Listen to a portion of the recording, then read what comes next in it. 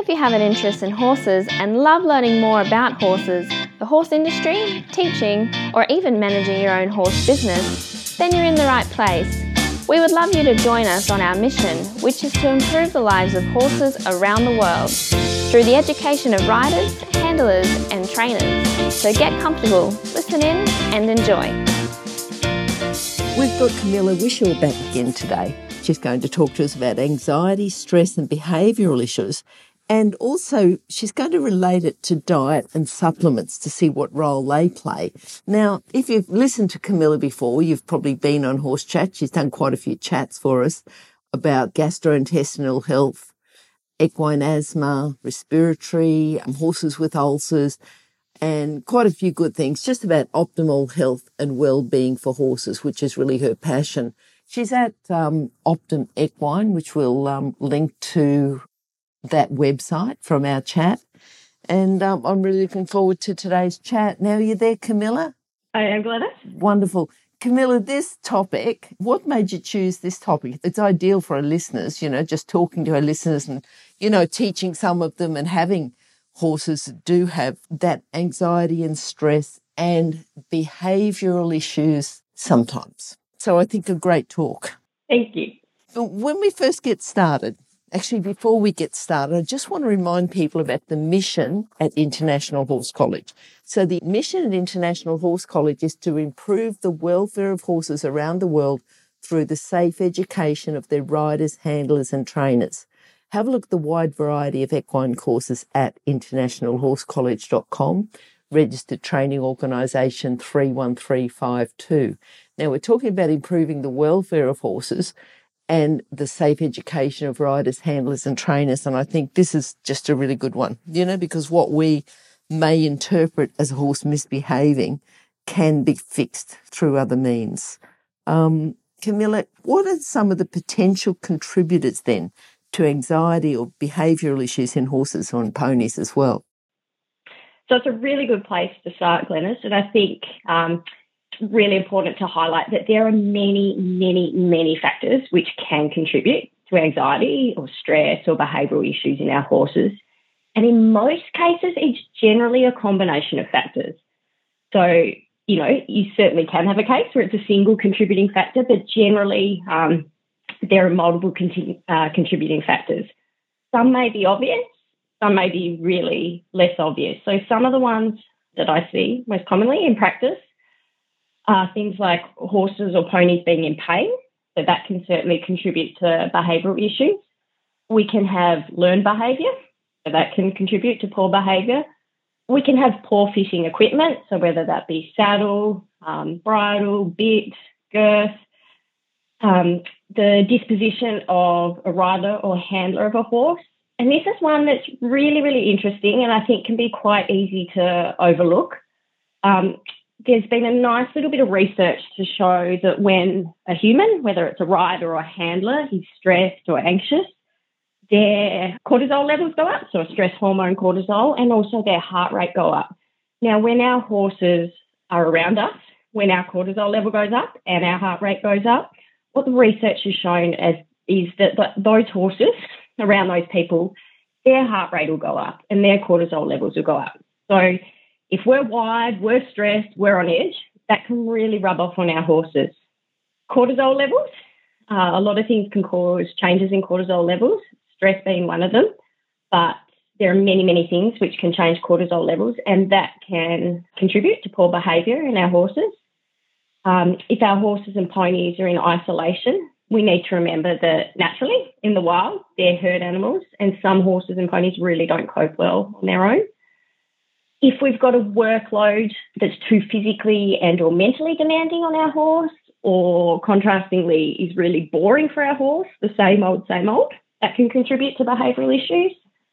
Changes in hormone levels, environmental factors. So again, remembering that our horses are flight animals, their natural instinct is to flee from danger. So if there's something in their environment that makes them feel threatened, that can contribute to behavioural issues. Side effects of some medications, things like if we think of a drug like clenbuterol, which is commonly in Australia sold under the trade name Clairgel, which is sometimes used for helping with airway conditions and things like asthma and breathing difficulties. That type of drug belongs to a class of drugs of what we call beta-2 receptor agonists.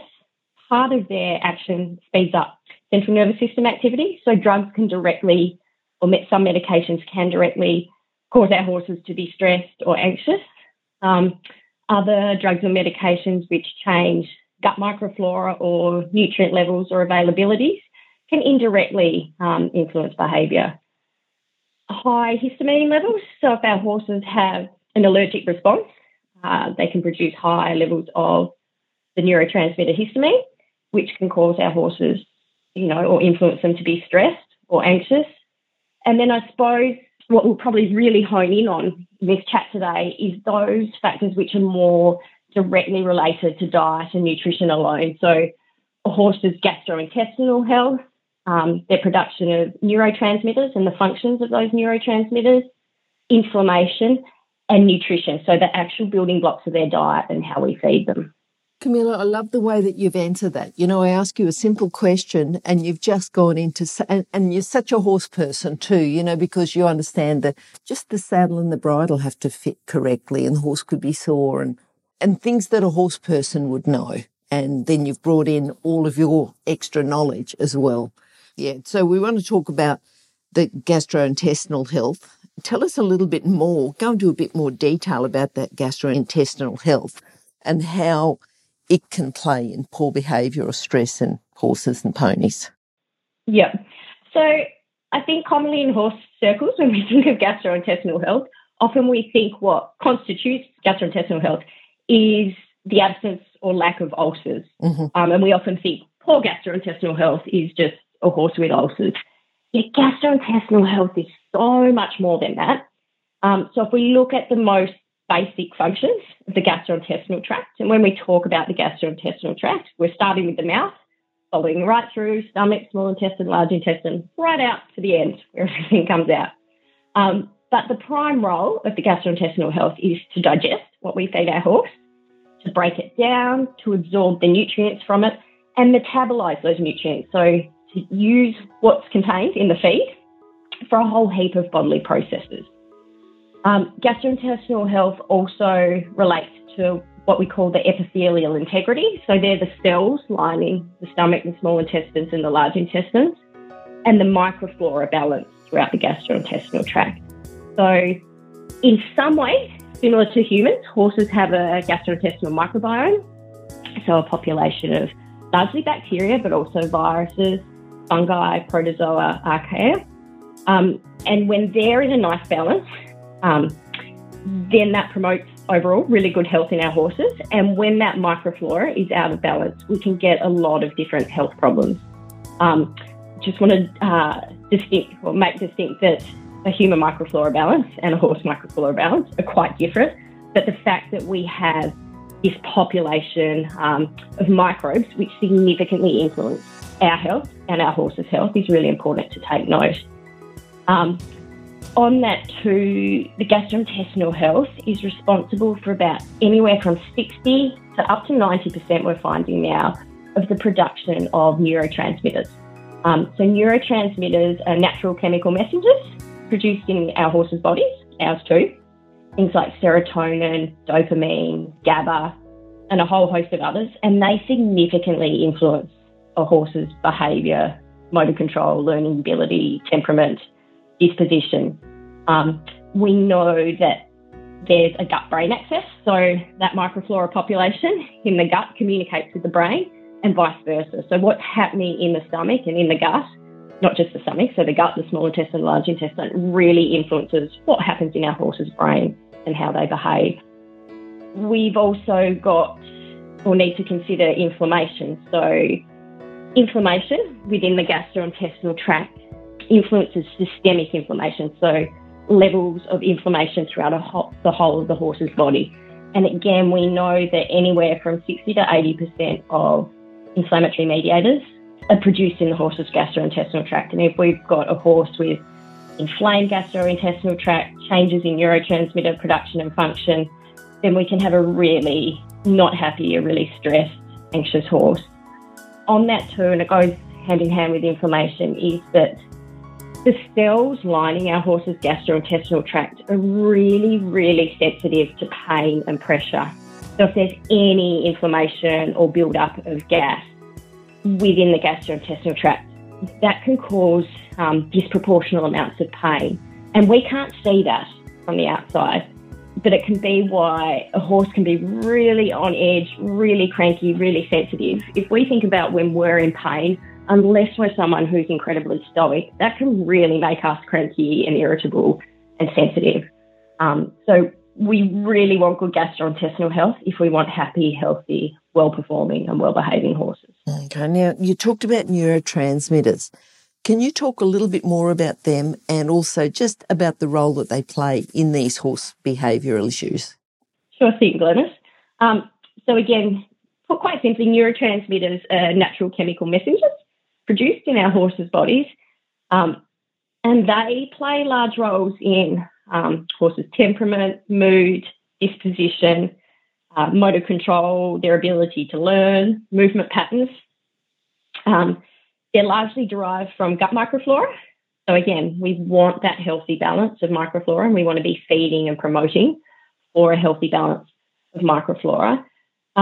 And by fostering really healthy microflora balance, we're encouraging the production mainly of three key neurotransmitters that are needed to keep our horses or help keep our horses calm, relaxed, at ease with good gastrointestinal function.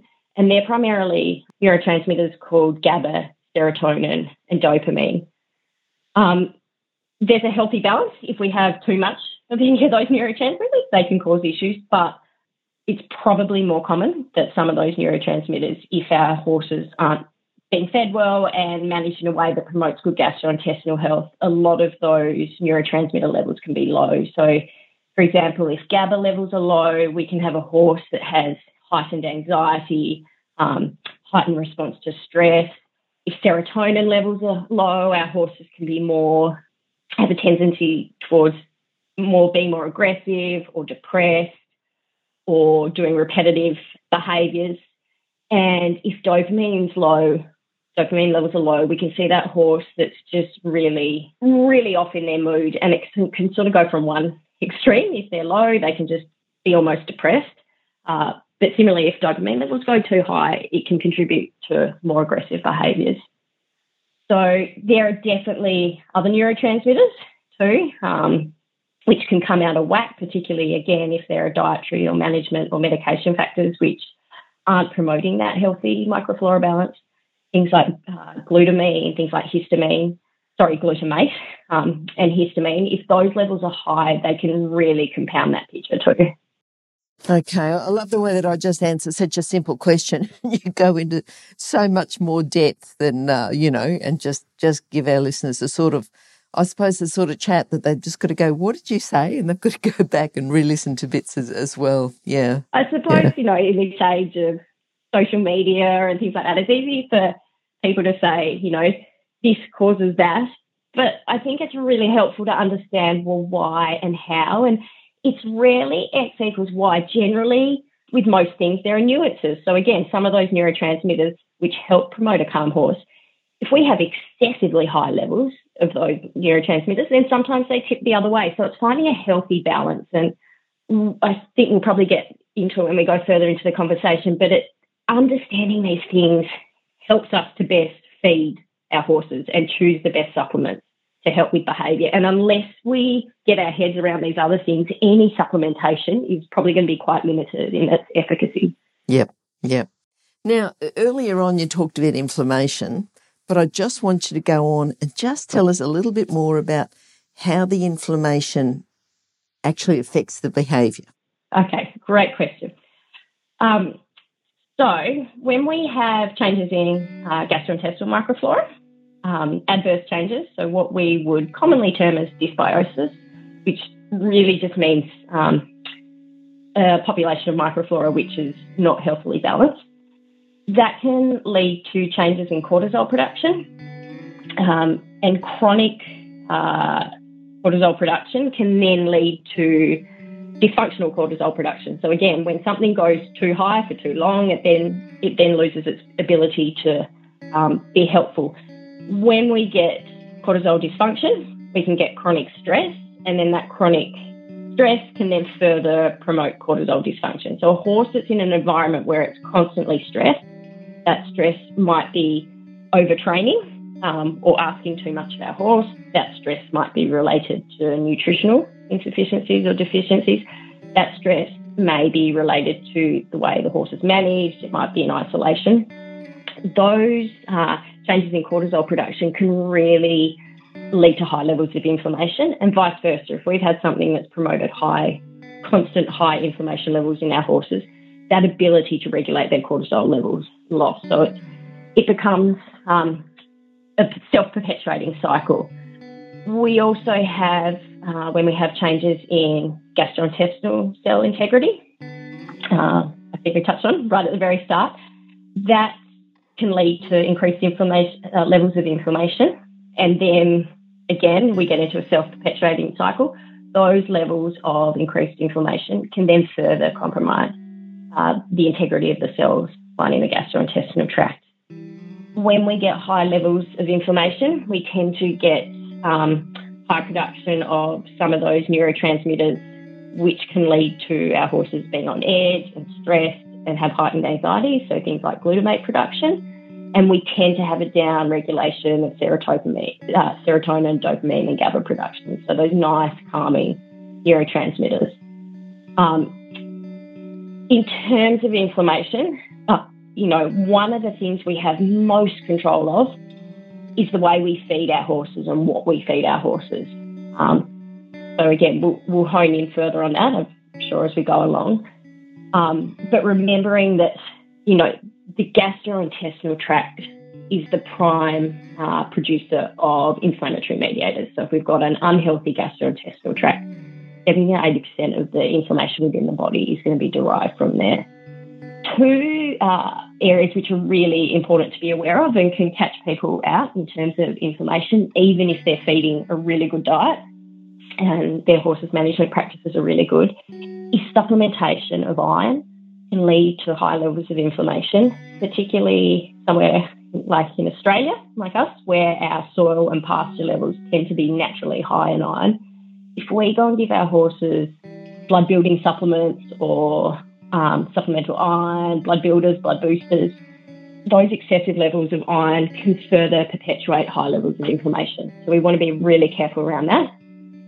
The other area which can catch people is overweight horses and ponies. So fat tissue in our horses and ponies acts as what we call an endocrine organ. So that fat itself produces different hormones and inflammatory mediators. And within reason, the more fat tissue a horse or pony carries, the more inflammatory mediators and the more inflammation their body is producing. So again, even if we've got our horse on a really healthy diet, but they're significantly overweight, then they can still have really high levels of inflammation. And then I suppose it's just worth remembering that widespread inflammation and high levels of inflammation increase horses' susceptibility and their sensation of feelings of pain. So again, remembering that a horse or pony who is in pain is going to be more likely to have behavioural issues than one that's not. Stop. I need to interrupt this chat for a hot off the press notification. That is that the latest version of the book, 101 Careers in the Horse Industry, is now available, and the best news is that it's a free download. So if you work in the horse industry, if you have a plan to work in the horse industry and have a career in the horse industry, or if you know someone who plans to have a career in this fabulous industry, then this is an essential book for you to read now and then keep as a reference as you progress through your career. With over 100 jobs to choose from, you'll probably find at least one that you'd happily do without being paid. So simply go to internationalhorsecollege.com, scroll down to the bottom of the page and click on the 101 Careers in the Horse Industry button to receive your free career book. Imagine, maybe one day you could be a guest on Horse Chats. Okay, so if we're looking for calm, happy horses and ponies, all right, what are the key feeding principles that you would advise? Just to say, right, the aim is We want the horses to be calm, but we want them to be happy. Very good question. Definitely. So we want to start with the basics, and that is making sure our horses get enough fibre, particularly long stem fibre. So that fibre found in hay. That long stem fibre is absolutely critical to promote and feed that healthy balance of microflora. So again, remembering those microflora play roles in those neurotransmitters. They have those important roles in inflammation. Put simply, if our horses are on a high fibre diet, that gives that microflora population the best possible chance to be in healthy balance. That in turn can help promote those calming, relaxing, happy neurotransmitters, can help keep inflammation at bay or at minimum. The other thing in terms of fibre is we know that our horses in the wild will spend 17 plus hours grazing, heads down, chewing.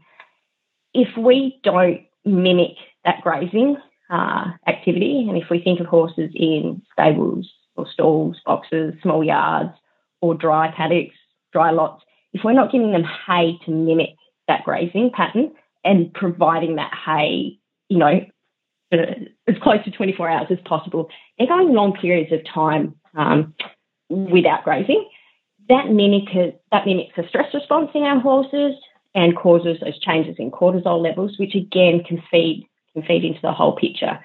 So starting with fibre and remembering that an absolute minimum, our horses need 1.5% of their body weight in dry matter fibre daily. Now, depending on when listeners tune into this podcast, how relevant this topic is, but it's quite relevant at the moment in that we're just coming into spring. There's a lot of lush grass around many parts of the country right now, and it can be really tempting for us to stop feeding hay or reduce the ration of hay we give our horses when there's a lot of nice lush green grass. This can become a problem in that grass is really low in dry matter fibre. So grass is, 80 to 90% water, whereas hay is, 70, 80, 90% dry matter, so that fibre. So if we suddenly stop feeding hay or reduce hay that we give our horses just because there's a lot of grass, they're not going to get enough dry matter fibre. They still will get some of the benefits of chewing, less of a stress response because they're still grazing, but they're not going to get those benefits of dry matter fibre. On a feeding basic, but slightly different topic, is it's really common for people, owners, riders who are having challenging behavioural issues with their horses to start sort of elimination diets or very restrictive diets. Often these diets can become quite low in protein. And protein is absolutely crucial for our horses for many reasons, in terms of immune health, recovery, muscle growth.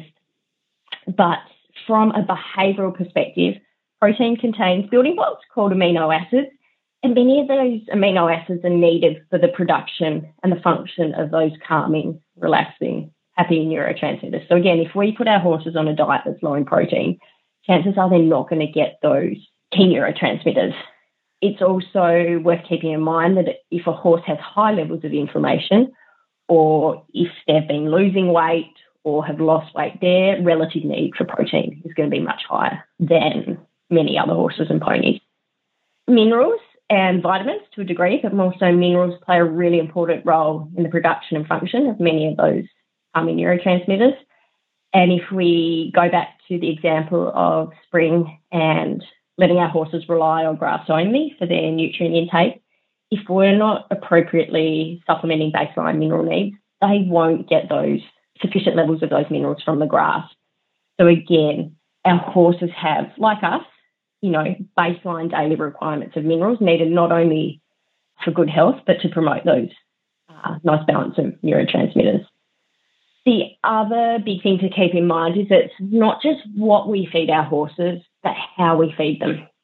So again, we want to have them mimicking grazing or, consuming long stem fibre for the majority of the day and evening.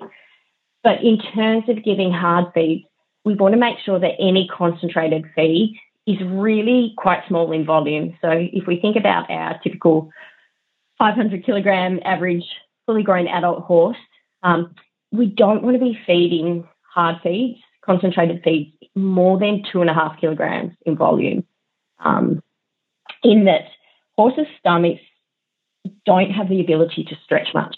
So if we give them a big feed, it's only one way it can go. The stomach can't hold much.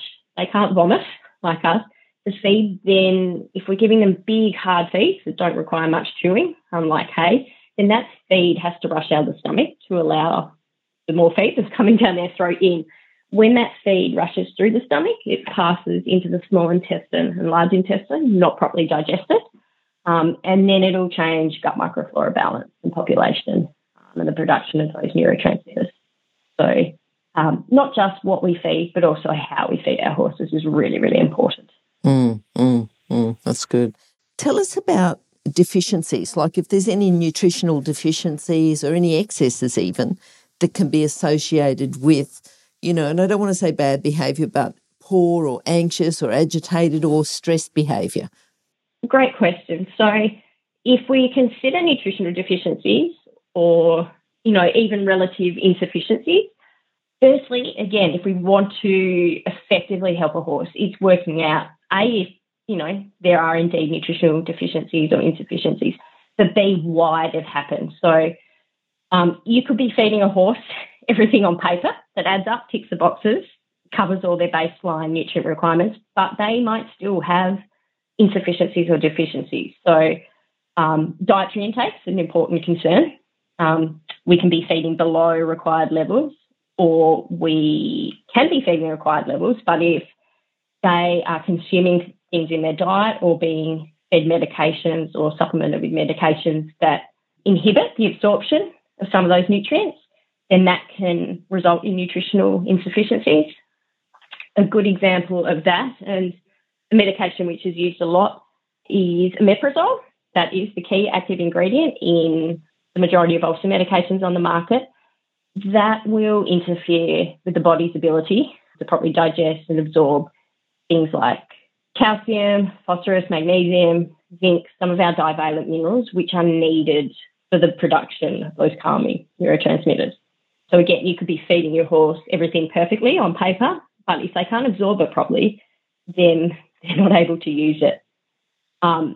We can have insufficiencies or deficiencies that result due to changes in gut microflora. So again, if we remember that healthy hindgut microflora population, one of the roles of that population, which I think I neglected to mention earlier, is that microflora synthesize or produce B group vitamins in horses.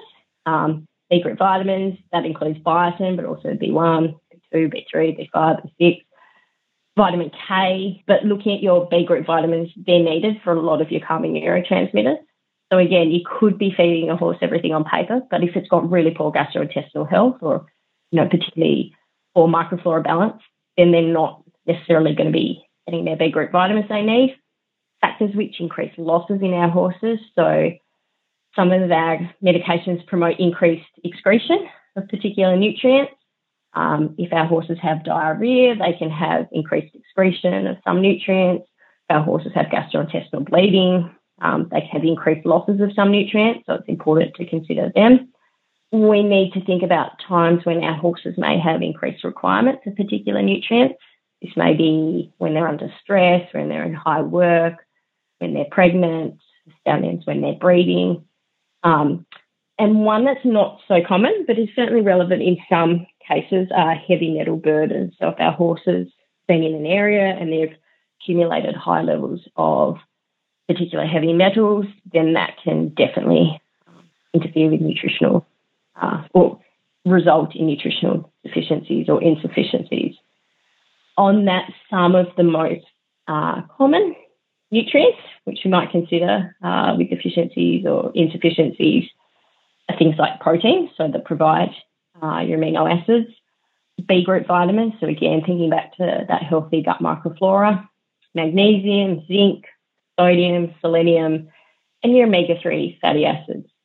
On the flip side, it's really important to remember that with some of those nutrients, too much of them can be just as harmful, if not worse, than too little. So we can have issues resulting from too little that contribute to poor behaviour or anxiety or stress, but on the flip side, nutritional excesses can certainly contribute. And some other nutritional excesses that are worth considering are your omega-6 fatty acids, which are commonly found in your vegetable oils, a lot of your fat-based feeds. We have high levels of omega-6 fatty acids and relatively low levels of omega-3 fatty acids, then that certainly plays into the production of neurotransmitter production and function. If our horse has high levels of iron in their diet, and that's not properly accounted for, that can certainly contribute. Oxidised or rancid fats and oils can certainly be an excess that drives inflammation and plays into that whole behavioural picture. And the other major one probably is starch and undigested starch. Corn is definitely the worst offender here. But, our horses' digestive tracts aren't made for large amounts of starch, and particularly if we're giving starch in large feed, that feed's rushing through the stomach, not having time to be properly digested in the small intestine, and then lands in the large intestine, undigested. That ferments there and changes that microflora population. And the only thing that should ferment in the hindgut and that we want to ferment in the hindgut is fibre. Fibre is beneficial to ferment in the hindgut, but starch by no means is. Just on that, those nutritional excesses and deficiencies, those ones I mentioned are by no means conclusive, but they're some of the ones that I most commonly see in practice. Okay, what about, we see them advertise the grain-free and the low-starch feeds that are promoted to help with horse behaviour. So should we be using those or not using those? And tell us a little bit more about those. That's a really good question, Leonard. What we need to be aware of in terms of that is that, by and large, companies will promote their products to sell them. They're in a business. Their business is to make money and sell their products. Now, a lot of products on the market that advertise as being grain-free or low starch can often contain what we call meal run, meal mix, or grain byproducts. Meal run and meal mix and grain byproducts, the name grain byproduct suggests, are leftovers from the processing of grain. So any product that contains those is not truly grain-free. And if you start reading the labels of a lot of feeds, plenty that claim to be grain-free actually contain those ingredients. The big thing that we want to consider with grains, and as I mentioned before, corn is the worst, is that large amounts of those grains and or grains that aren't micronized or cooked or extruded have really poor digestibility in our horses. So again, they'll rush through the stomach and the small intestine, end up in the large intestine where they ferment and change that microflora population and produce byproducts that promote inflammation. So that's the biggest consideration, and remembering that in turn will change neurotransmitter production and function and will cause more inflammation. It's also important to remember that when we get changes in that microflora production and function, that in itself can render the gastrointestinal tract lining more susceptible to compromised cellular integrity, so damage to the cells. The other thing about low grain-free or low-starch feeds, they tend to be quite high in fat. So something's got to replace the bulk of that grain in that feed, and it tends to be fat. Those fats, because of cost, of availability, those fats tend to be fats that are higher in omega-6 fatty acids. So again, remembering that when we have high levels of omega-6 fatty acids and relatively low levels of omega-3 fatty acids, that can drive inflammation and changes in the neurotransmitter production and function. So those are very much factors which we should keep in mind in terms of grain-free, low-starch feeds. There are certainly good grain-free and low-starch feeds on the market, but we really need to really examine what's in the ingredients, the quantities of the different ingredients, and know what we're looking for. So grain-free or low-starch feeds can be useful, but really honing in on the ingredients is key. I suppose the other thing that's worth considering is, with the individual horse we have, the workload they're in, do they actually need grain in their diet? We could argue that horses in really heavy training, some resources, for example, perform better aerobically, anaerobically on grain, a grain-based diet. But we really need to stop and consider, what nutritive value are grains playing in our diet. And if we choose to go down a grain-free path, just being really wary about what's in feeds and remembering that the job of feed companies and supplement companies is to sell their products, and they can get very, very clever at marketing. Yep. Okay. What about spring grass? Is it the myth that spring grass can make a horse or a pony go crazy, or is this just something that happens at that time of the year anyway? Great question again. And again, I hear so often in practice, spring grass has hit my horse or my pony's going nuts, going crazy. It's off its head. I would say, firstly, look at it holistically. So don't just blame one thing. Often, again, when we hit spring grass, we will also stop or reduce the amount of hay we give, again, because we think there's plenty of grass, so they probably don't need as much hay. But if we stop to think about spring grass, again, it's typically lush. It typically has a high water content and low long stem fibre content. So, again, if we cut back or stop feeding hay and we rely on grass, we're not giving them that key fibre they need for that healthy microflora balance and the production of neurotransmitters. If we also stop giving them a suitable balance of feed or hard feed, again, we can go, there's a lot of grass, we don't need to feed them hard feed, they're not going to get sufficient levels of those amino acids and some of those key minerals which are needed, those neurotransmitters. So that's one element of it. Another element of it is that lush green grass is really high in potassium. Now, if we have really high levels of potassium and suddenly have really high levels of potassium, we can have reduced absorption and increased excretion of magnesium. Magnesium is one of many minerals needed for some of those calming neurotransmitters. It's not the only one, but that can also play a role in there. So, yes, spring grass certainly can, but it's generally not just the grass itself. It's usually a combination of fibre, long-stem fibre, the absorption of minerals in association with those high levels of potassium. And look, some of our grasses, and particularly ryegrass that's come on strong after a cold winter, that can be really high in fructans, so a particular type of sugar or carbohydrate called fructans. Our horses can't digest or break down fructans, so fructans will pass into the hindgut where they will ferment and disrupt that healthy microflora balance. So again, we get that flow-on effect of changing neurotransmitter production and function. So spring grass can definitely contribute to poor behaviour, heightened anxiety or excitability in our horses, but it's generally multifaceted in how it can do that, and identifying which of those factors is influencing our horses is really important. Okay. What about the calming supplements? There's quite a lot on the market. Can you tell us a little bit about them? I'm sure there's some that are better than others, or are they going to work, not work? Just, go into a bit more depth about these calming supplements. Great question, Glenys. Firstly, it's worth prefacing this with, if we just throw a handful of supplements at our horses, whether these be minerals, whether they be herbs, whether they be other nutrients, if we throw supplements at our horses without addressing the contributing factors and understanding what is making our horses' behaviour poor or, anxious or stressed, then the success of the treatment or of those supplements will likely be really, really limited. So that's why, it's so important to identify and work out what's happening for our horses before we go using supplements. Because if we just throw calming supplements at our horses, then we're not likely to have much success.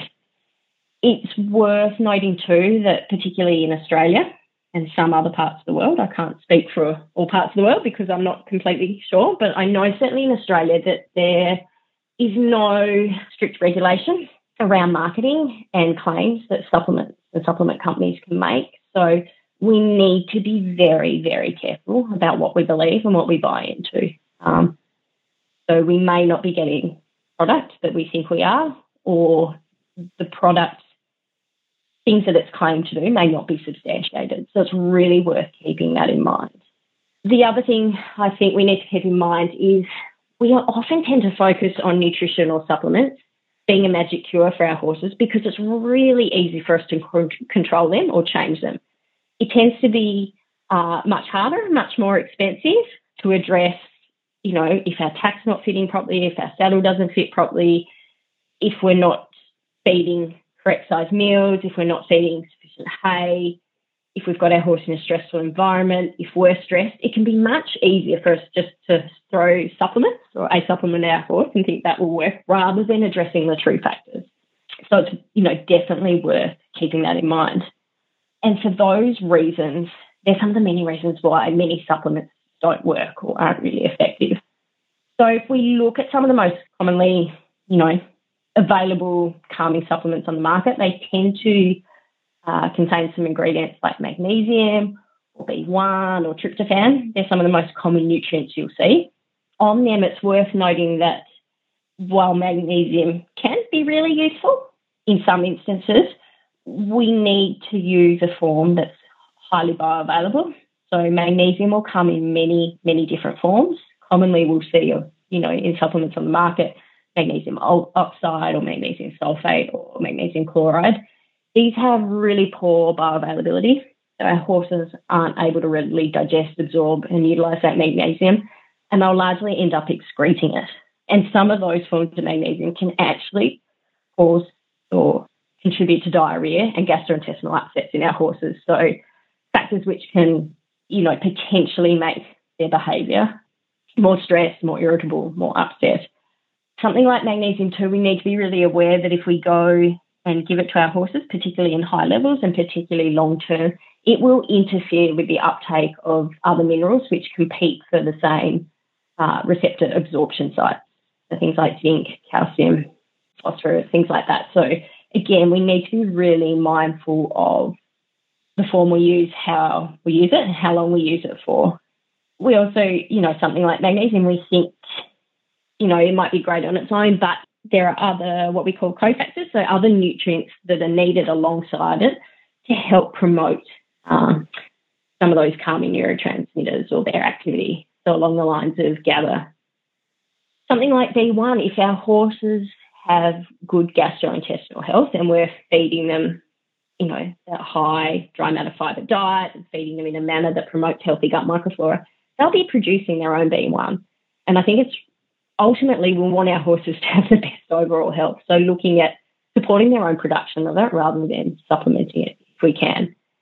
Tryptophan, which is a commonly used nutritional supplement for calming, it's actually really worth noting that the horse-specific studies that have been done on tryptophan has shown that given in low doses to horses, it actually increases excitement, and given in high doses, it actually reduces endurance capacity and can cause hemolytic anemia, so the breakdown of red blood cells, neither of which we want.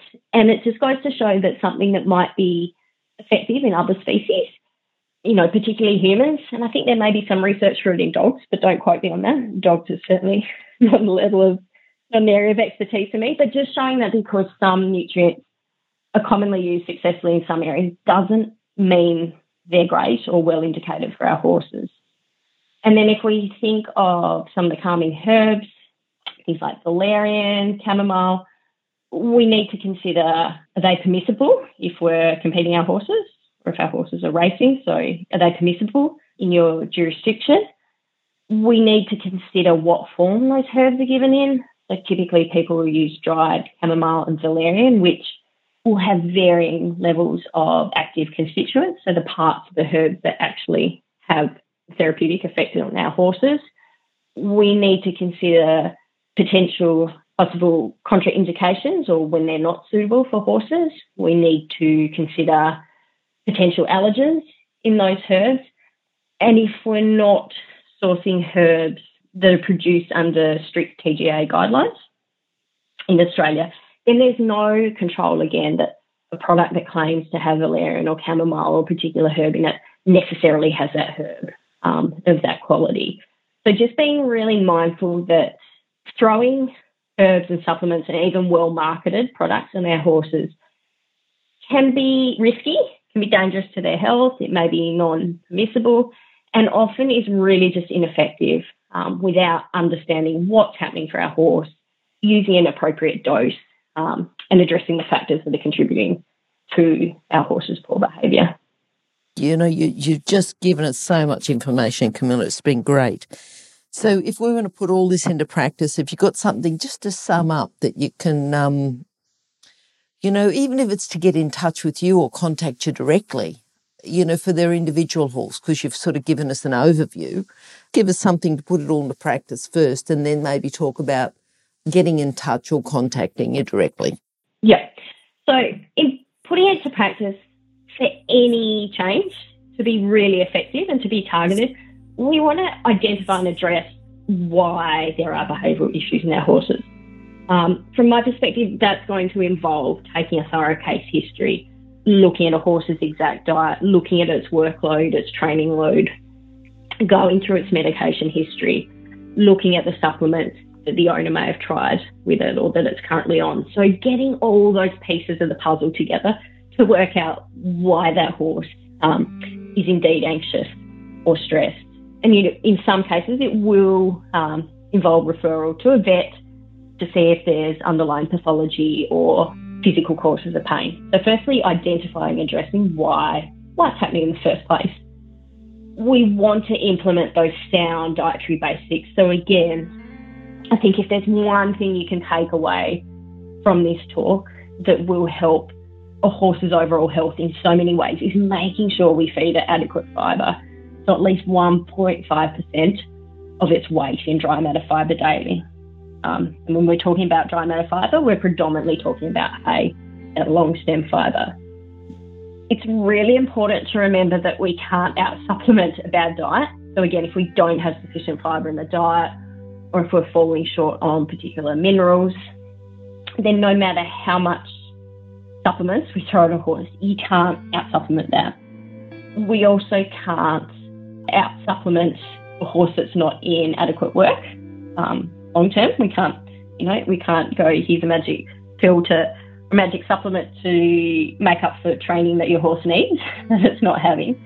And we can't out-supplement a poor trainer or rider mismatch.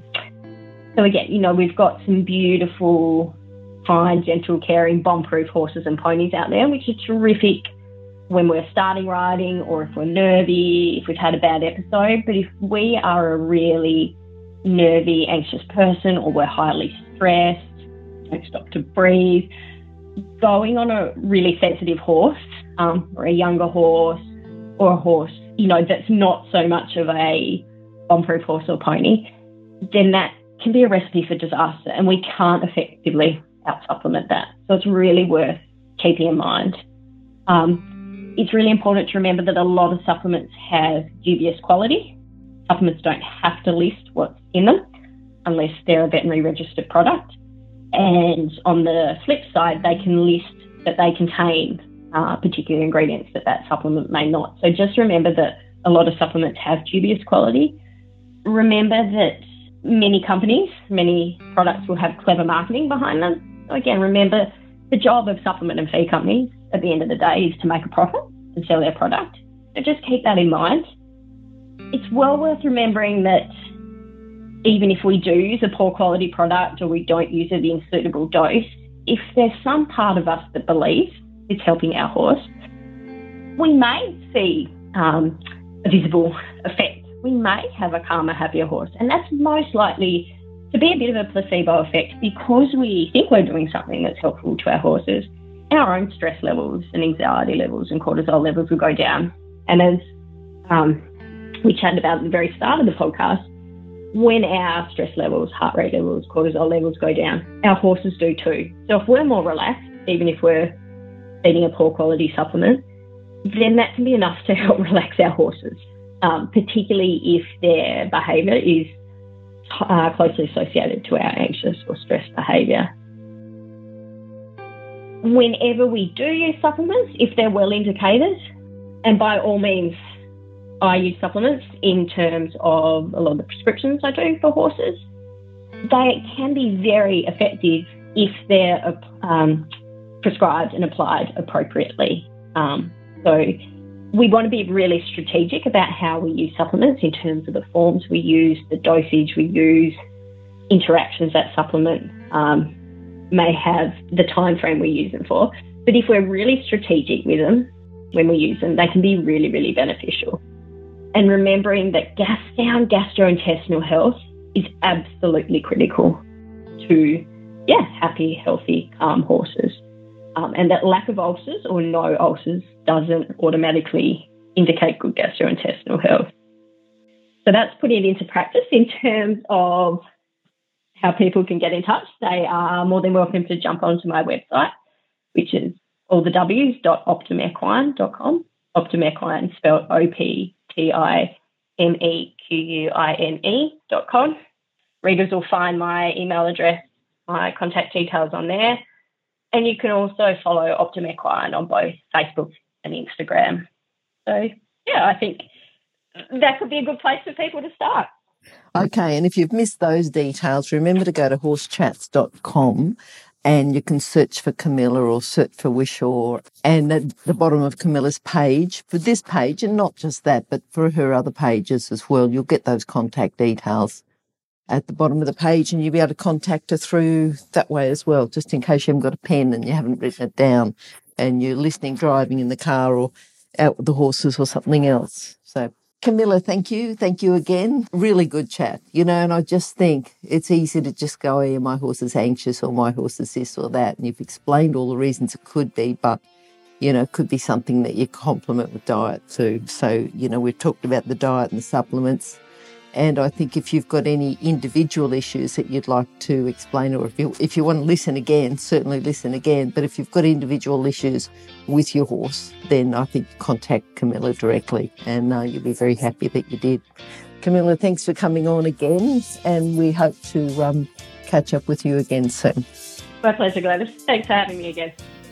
If you've enjoyed this chat, then please comment, rate and subscribe. If you'd like any changes or recommendations for guests, then please contact us through horsechats.com. And while you're online, have a look at the government-accredited courses at internationalhorsecollege.com. Registered Training Organisation 31352. Remember that our comments and instructions are general in nature and do not take into consideration your individual horses or your individual ability and circumstances. If you enjoyed this podcast, then please leave your comment below.